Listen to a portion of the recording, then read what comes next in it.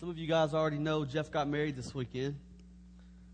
And I knew he was going to. So ahead of that, I changed Crystal's name in my phone to Crystal Kelly.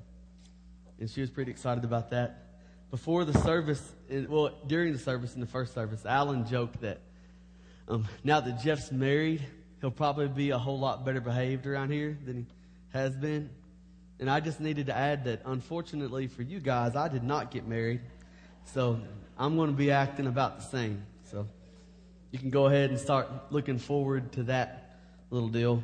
But you know, the thing is about a wedding, like they change the name, right, of the girl. And it's funny because when my soon-to-be brother-in-law, like October 17th soon-to-be, called me to ask for my blessing to marry my sister. Our dad passed away in 2003, so he didn't have a dad to call.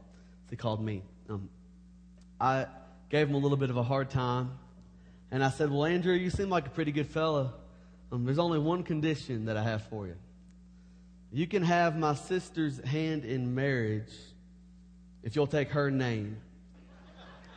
And he kind of bucked up on me a little bit. Now, wait a minute. And he didn't like that idea too much, but I get to officiate the ceremony, so I get to decide in whose name I'm going to say. I might be announcing to the congregation, Mr. and Mrs. Morgan Coatney.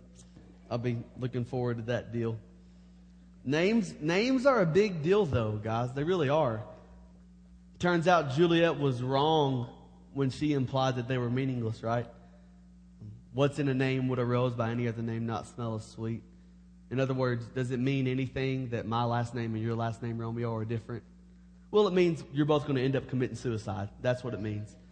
I mean, that's what it ended up meaning in their case. You know, we quote these things without thinking about what the implications really are that the author intended, you know. Names are important. My mom's brothers and sisters, there are 9 names in that deal. You know how some people do, like my buddy Johnny out in Knoxville, he and his sister and his brother are Johnny, Katie, Lucas, JKL, right? Isn't that cute? And I had a family member who, their whole family were all L's, like Larry, Leanne, Linda, whatever else they had. I don't know, Lucy, Larry, whatever. All of them L's, right? My mom is like the ultimate case of that because there are 9 of them. And here's how it goes. Ralph, Ross, Rose, Ruth, Ray, Richard, Rena, Rita, Roger. Boom. I had to memorize that when I was a kid before I memorized the ABCs, you know, all the 9 R's. Because names are important to people. And I've shared this with some folks before, but my grandma, check this out, her siblings. Venus, Norley, Elsie, and Jim, all girls. You know, names are crazy. When we meet somebody, what do we usually tell them? Our name. That's right. Our name. Because names are important and they carry with them the information that's included in people's perception of who we are. So names are symbols, right? So when we think about the name of God, sometimes you'll hear people say, and it's a beautiful sentiment, that there are all these names for God in the Bible. Well, there aren't all these names for God in the Bible. There's one name for God in the Bible, and He reveals it to His people when He comes into covenant with them. And the name of God is Yahweh. He's the God of the covenant. And here's what He does. He takes the people who've received His promise and who since then have lived in oppression and slavery and estrangement from their home for generations. He delivers them out of that exile. He rescues them from that oppression. And He brings them to a mountain called Sinai or Horeb. 2 words, same place. And He brings them into covenant with Himself. In the book of Deuteronomy, which we're going to kind of check out this morning, it works like this. It's like a big treaty between God and Israel. It looks like treaty documents from the time that it was written. There are some extant copies of treaties that we can get our hands on, and the ones from the Hittites about the same time that Deuteronomy was written, second millennium BC, look a lot like the book of Deuteronomy, the way it's set up. What you get is this historical prologue, then you get general stipulations, then you get specific stipulations, then you get blessings and curses, then you get witnesses, all these different segments, and that's the way the book of Deuteronomy is organized as well. And so here's what we get. We've got God saying, you know what, you had an agreement in Egypt, and the agreement was this: you would live in slavery, you would do what you were told by this oppressive regime, you would be required to do more work than is humanly possible, and you would be required to do so with less than adequate materials. And you would be told to worship who they worship. You would be told to worship how they say to worship. You would be slaves to the people of Egypt, especially to their king. It was probably Ramesses III. It was either between Ramesses III or Seti I. There's a little span in there, and that's probably when Israel was there. And so they would have seen him as the sun god, the most powerful of all the deities of Egypt. And he would have been the personification of that god. And they had to worship him. At least they had to give credence to him as their ruler. And here's what Yahweh says. He says, look, no longer is that the case. No longer are you these working slaves. No longer are you these slave laborers. But now you are going to be slaves to the terms of my covenant. And the terms of my covenant are love. So it's kind of cool. If you're a believer in Christ, you can say you're a slave to love. There's like 1,000 songs written about that. So we're slaves to love. So when God brings these people together, He delivers them out of Egypt. It's important to recognize that. And then He delivers to them a word for them. A word that's going to form them into the people of God. And then we get to what's called the Book of the Covenant, which we call the Ten Commandments. But we can't think about this Book of the Covenant outside of this context that it is founded by rescue. In other words, there can be no covenant without this great act of rescue on the part of Yahweh.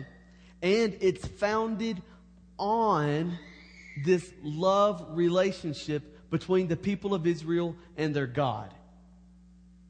So without rescue, without love, there is no covenant. And so we get to the Ten Commandments, and they're basically the basis for every single worthwhile code of law in the history of governments.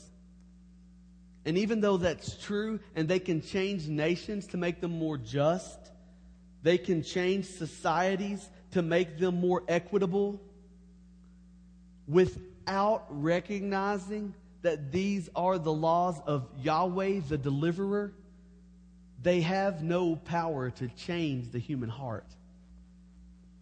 And so we need to set these laws in context and recognize that they're the reflection of God's mighty acts of deliverance and love on the part of His people. We get to chapter 4 of Deuteronomy, and here's what God says about His law. And the Hebrew word for this law is Torah. And the Torah is the instruction of God that teaches us and trains us in God's ways. It is the life-giving word of God that teaches us and trains us in God's ways. That's what Torah is. So think about this for a second. Think about when Jesus says, I am the way, the truth, and the life. It kind of sheds new light on a statement like that, doesn't it? He's saying, I am what Torah is. I am the life-giving word that will teach you and train you in God's ways. The Torah sets people apart as a nation who will demonstrate the goodness and the glory of God to all the other nations. So Jesus says, I am the way, the truth, and the life. I will set you apart as the ones who are the people of God. And the way that I'll do that is not by enslaving you to rules and regulations, is not by asking you to do all this work that I, as God, am somehow unable to achieve, but I will do it by making you those who love me and love each other. I will write my Torah, my life-giving word, on your hearts. And this written form of my word will become authoritative in your lives, to the degree that it will actually change us into those who reflect Christ-likeness everywhere we go. Torah. And the whole program of Torah, the whole program of this book of the covenant, is all based on the identity of the God of Israel, whose name is Yahweh. That's why the first commandment says, I am Yahweh. The second commandment says, don't doodle any pictures of me, or carve them into stone, or, by the way, don't make pictures of anything else to worship either. And then the third commandment says, and let's read it together here. If you've got your Bible, turn to Deuteronomy chapter 5, verse 11. Let's get in this together, and we'll get to work a little bit here. All that by way of introduction. It says, you shall not take the name of the Lord. You see that? Capital L, capital O, capital R, capital D. Whenever you see all caps like that, that's the divine name. It's written out. YHWH. If you were to read it in Hebrew, that's what it would look like. But because it's so holy, it can't even be stated aloud. They change it and just say Lord, which is Adonai in Hebrew. It says Yahweh. I am Yahweh. You shall not take the name of Yahweh your God in vain. In vain here it means emptiness. So don't use it in a way that empties it of its significance. Don't use the name of Yahweh in a way that empties it of its significance. For Yahweh will not hold him guiltless who takes his name in vain. And this take, it means like take up. Kind of you can take up a weapon, right? And you can, go to war with it. You can take up a banner, right? And you can have it be a rallying point for those who are like on your side. You can take up a cause, right? And you can run with that cause and try to promote it. You can take up an instrument and you can make music. So you're taking up the name of the Lord, and the idea is that this name of the Lord is something that can be used to gain leverage, used to assert authority, used to promote an agenda. And here's what God's saying. Do not take up my name to assert any authority other than mine. Do not take up my name to promote any agenda other than mine. Do not use my name to gain leverage in any way that might be self-serving, or that might be personally beneficial, or that might be manipulative towards another person, or that might be inequitable, or that might be unjust. Do not use my name that way, because if you do, I will find you guilty. And this idea of holding somebody guiltless is very significant, because the metaphor in which this command is placed is a law court metaphor. So taking the Lord's name in vain typically would mean that here comes a poor man on this side with no power. Here comes a rich man on this side with much power. And the judge sees, I'm in fear of this powerful man. I have something to gain from this rich man. Therefore, I find in favor of the rich man. Poor man, you're guilty in the name of Yahweh, the God of the covenant. And Yahweh says, you might find him guilty, but if you use my name in vain, I will not hold you guiltless. I will not consider you to be in the right. Or when we get to the New Testament, the word that we hear is justified. Those who take up the name of Yahweh, those who take up the name of the God of the covenant in emptiness, will not be counted as those who are justified. When we come into the kingdom of Christ, when we place our faith in the gospel, each of us takes on the name of the Lord, right? It is by confessing with your mouth that Jesus is the Lord that you are saved. This is not, in my reading, this is not as much a reference to Caesar alone as it is a dual reference to Caesar and Yahweh. Paul was thoroughly Jewish. And if he makes a Jewish reference, we need to fill it up with Jewish truth. Jesus said to the people, I am, right? Before Abraham was, I am. That's a reference to the divine name. Jesus claiming to be one with the God of Israel's covenant, Yahweh. So we take on the name of Jesus, and in doing so, we take on the name of Yahweh. Now, makes sense. If we do that in emptiness, in other words, if we deny the significance of who God is, we deny the significance of his rescuing work, we deny the significance of his life-giving word, Jesus Christ, taking up residence in our hearts and forming us into the people of God, we're not held guiltless.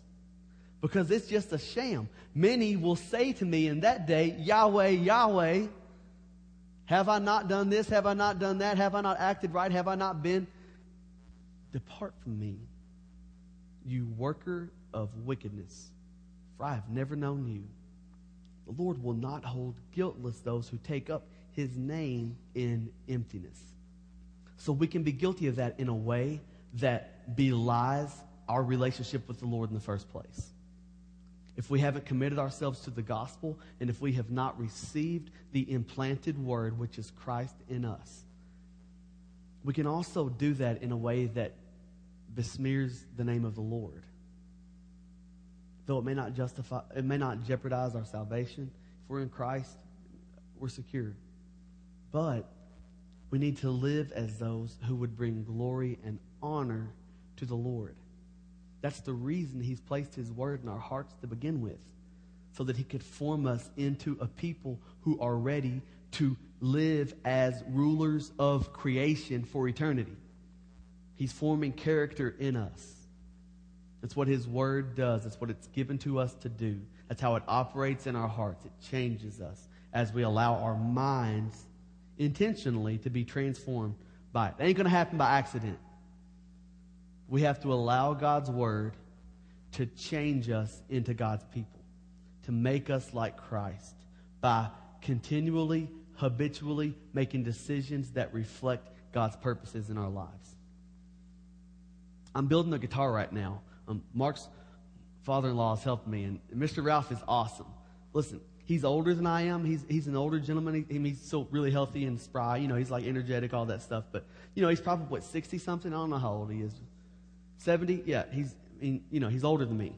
And, you know, he's not as strong and as probably as steady as he used to be. You know, he shakes a little bit, but check this out. I don't shake at all. I mean, look, I'm steady hands, you know, it's fine. Like I'm pretty strong. I'm not super strong, but I'm pretty strong, you know. But he can do things with a piece of wood way, way better than I can. Even the parts that take strength, like the kinds of strength that go into this exact labor, he's stronger than me in those ways. He is. Like, it's crazy. I'm like trying to squeeze a clamp, right? And he just grabs it and squeezes it and sticks it on. It's like muscle memory. You know why that is? Because habitual repetition of the same skills has made it second nature for him to squeeze that clamp. It has made it second nature for him to move a piece of wood through a bandsaw. He's done it so much that it's second nature. And so we can begin to tell the truth so much that it is second nature for us. And we're empowered to do that by the Holy Spirit who lives inside of us. We can begin to reject adulterous thoughts so often and so regularly that it becomes second nature to us. And we can do that by the power of the Holy Spirit who lives inside of us. We can begin to live lives that are a true and genuine reflection of the essence of the covenant of Yahweh, a true and genuine reflection of the name that we have taken up as believers in Christ. We can begin to do that by habitually making decisions that reflect God's word in our lives. And we're empowered to do that by the Holy Spirit in our hearts and God's written word graven in our hearts. The written form of the treaty is the authoritative form of the treaty. Isn't that cool? And so when God writes His word on our hearts, it is an authoritative document binding us in a covenant to Yahweh. And we become, at that moment, slaves to love. We have to be careful, though. We have to be careful in the ways that we take up the Lord's name. Have you ever heard anybody say with just this sort of gross certainty, the Lord's telling me to do this? I had a girlfriend one time told me Jesus told her she's supposed to marry me. And I said, well, we need to be having a little three-way conversation here, because I ain't picking up on this little station you're on, you know. When people tell us that God has said things that promote a personal agenda, we can be assured that they're using the name of the Lord in vain, without His permission, in a way that empties it of its significance. When we see injustice being rationalized and then having the name of the Lord bolted onto it, we know that what we're witnessing is a taking up of God's name in vain. When we hear, I don't know who the people on the radio are right now. But just listening to Lady Gaga's music, I call her Mr. Gaga. If we're listening to Mr. Gaga's music, then if this creature were to, in an awards ceremony, say something like, "Thank you, Jesus," which I don't know that this creature has ever done anything along those lines. I'm not accusing this creature of saying that. But should this creature say that, we can be assured that this is not a good, harmonious reflection of the name of Yahweh. These actions and these words do not line up. You're swimming upstream. You with me? What we want to do, God has created the universe with a rhythm. He has created the universe to work in a certain way. And humans, from the very beginning of history, have been doing it the wrong way. And so the rhythm has been thrown off. In medieval times, they talked about the music of the spheres. Have you ever heard that phrase before? The music of the spheres. So before the fall, all creation was in this beautiful, harmonious state. And even as the planets moved through space, they were aligned in spheres, interlocking in such a way that when they spun, they made the most beautiful celestial music that the world has ever known. And then comes the fall, and the music stops, and the rhythm falls out of whack. And we've all participated in this off-rhythm music and contributed to this off-rhythm music for the entirety of our lives. But when Christ writes Torah on our hearts, He seeks to bring us into rhythm with the universe that He created. He seeks to teach us skillful ways of living life. Just like Mr. Ralph is trying to teach me skillful ways of making a guitar. He gives us the book of the covenant in order to bring the rhythm of our hearts into alignment with the rhythm of the universe. And so that's why in chapter 4, what the Deuteronomist Moses says is that this Torah will be your wisdom and your understanding.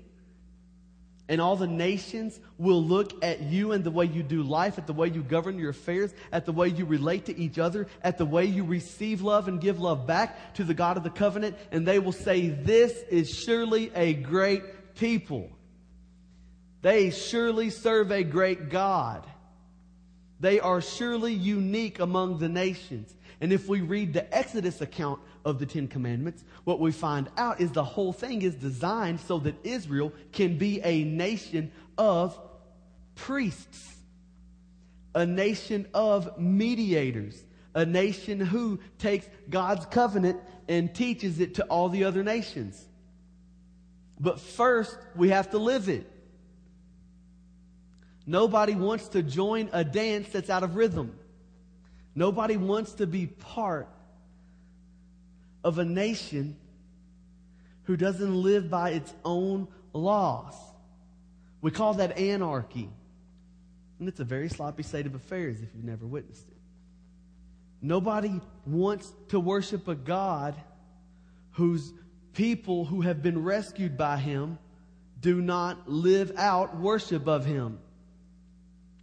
But when we, by constant repetition, by intentional transforming of our minds, and surrender to the Holy Spirit in our hearts, when we bring our lives into alignment with Torah, when we bring our lives into alignment with this life-giving word that will teach us and train us in God's ways, when we bring our lives into alignment with Christ in us, then and only then will the nations look on and see that we serve a great God.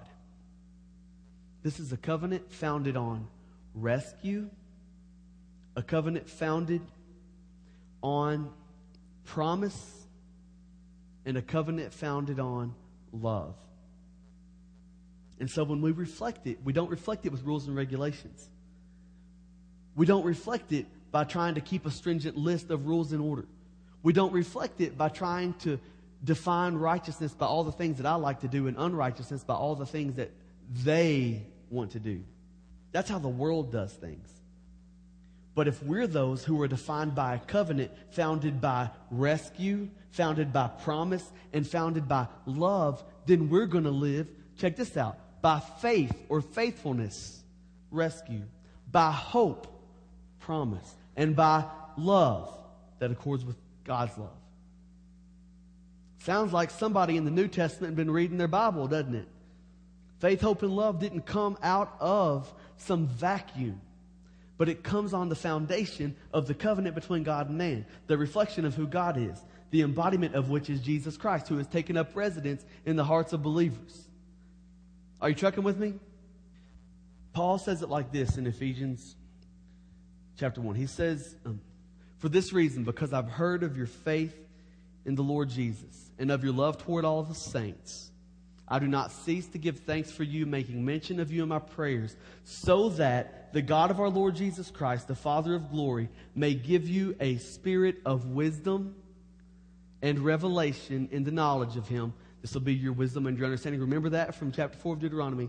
Give you a spirit of revelation in the knowledge of Him, so that you may know what is the hope to which He has called you, what are the riches of His glorious inheritance in the saints, and what is the immeasurable greatness of His power toward us who believe.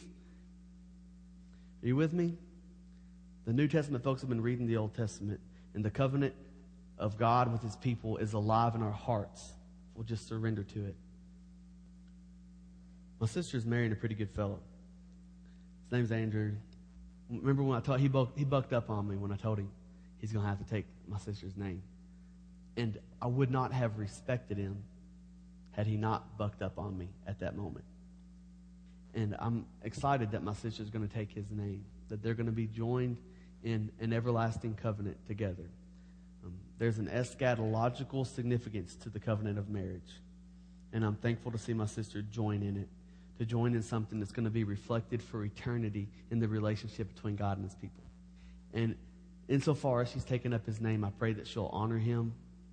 I pray that she'll love Him. I pray that she'll hope in everything that He promises her.